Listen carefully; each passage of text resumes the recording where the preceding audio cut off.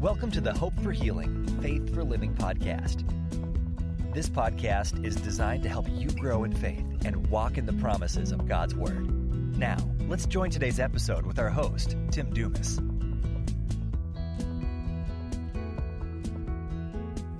Hello, I am Tim Dumas, and thank you for joining me for today's episode of the Hope for Healing, Faith for Living podcast. Today, we are starting something new. It's been on my heart for a while.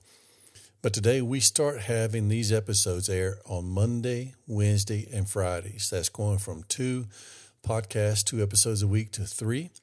And my goal is to share with you from Scripture God's truth so that we can learn what His promises are and learn how to walk in His promises, all for His glory. Amen. We want to be and do all that God has called us to be and all that God has called us to do. And like I said, it's for His glory. He gets the glory. Today, we're going to start talking about prayer. We're going to learn what the Scripture says about prayer, because oftentimes people, when they start reading the Scripture, they realize they have a wrong idea about prayer or wrong expectations of prayer. You know, one time I heard somebody who was teaching, and they said that the goal is 100% answered prayer. 100% answered prayer. And to be honest, I was taken back by that. I wasn't sure what to think about that statement. I wasn't even sure what it actually meant. But I will tell you this, that over the years I've studied about prayer, and I've learned that I want to have that same goal of 100% answered prayer. I'm not there yet, but my expectations about prayer continue to grow. And I'm still learning, and I'm still growing myself. But I want to match my expectations with prayer or about prayer to line up with what God's Word says. And so it's my hope to present to you truths from Scripture that will raise your expectations for what's possible through prayer as well. And I hope that you will adopt the same goal of having 100% answered prayer.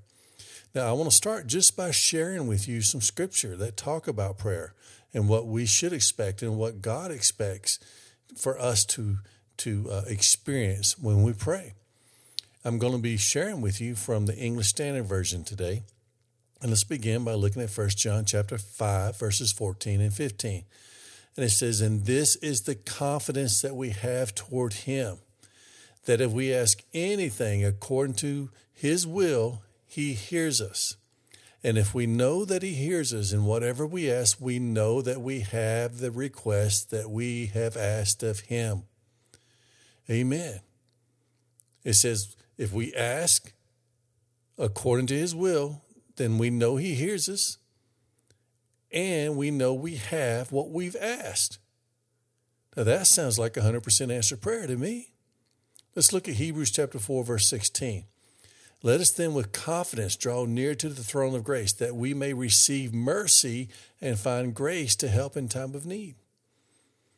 Because of our relationship with Jesus Christ, our Lord and Savior, who's also our advocate, the Bible tells us we can have confidence as we come to the throne of grace to receive mercy and to find grace to help in time of need. Not maybe, but we will receive mercy and find grace. Let's look at Matthew chapter 7, verses 7 and 8. It says, "Ask and it will be given to you. Seek and you will find. Knock and it will be opened to you. For everyone who asks receives, and the one who seeks finds, and to the one who knocks it will be opened." Amen. That sounds to me, again, just like all the other scriptures, that we can be confident in asking that we will receive when we ask. Now, this is one of my favorite scriptures, 2 Corinthians chapter 1, verse 20. And when I say favorite, they're all my favorite. I mean, you have to just fall in love with the Word of God. But this one is one of the ones that really stands out to me. 2 Corinthians chapter 1, verse 20. Again, from the English Standard Version. And it says, "For all the promises of God find their yes in Him," referring to Christ. "That is why it is through Him," again, Christ, "that we utter our amen." Now, amen means so be it, "to God for His glory." Let me share that same scripture with you from the Amplified Bible. Again, 2 Corinthians chapter 1, verse 20. It says, "For as many as are the promises of God, in Christ, they are all answered yes. So through him, we say our amen to the glory of God. Every promise we see in Scripture, every promise that God has given us, the answer is yes. Because it's about what Christ has done. Isn't that good news? Every promise we see in the Scripture, because of Christ, they are yes. God has already said yes to the promises even before we ask him for them. That should build our confidence. Now let's look at John chapter 16, verses 23 and 24. This is Jesus telling his disciples he's getting ready to go. Okay, he says, in that day you will ask nothing of me. What did he mean by that? He was there physically present with them then.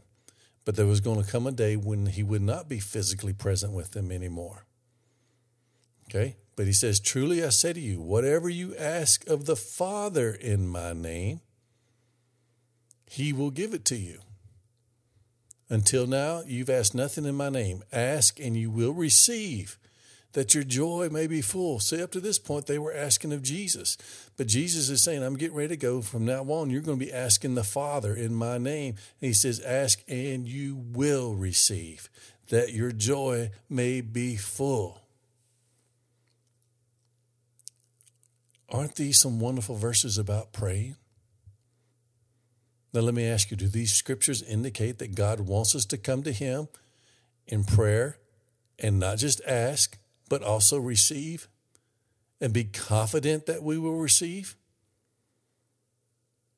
Yes.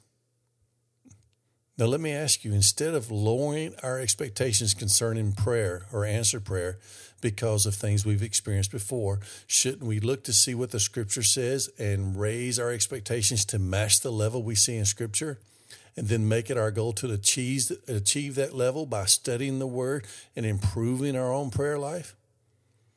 Is it even possible to get better and more effective in praying?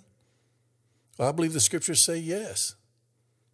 They teach yes. They teach us how to pray, what to pray for, when to pray, and what our heart should be like when we pray. Now, the verses I just shared with you, I have them in the show notes, and what I would like for you to do is take a moment and go look at them and read them for yourself. And I suggest that you even mark them maybe in your Bible, or at least write them down so that you know where they are, so you can come back to them and read them again over and over again. Meditate on them and let the expectations that is set, the bar that is set for prayer in Scripture, let that have an influence on you, affect you for what you believe we should expect, that you should expect when you pray.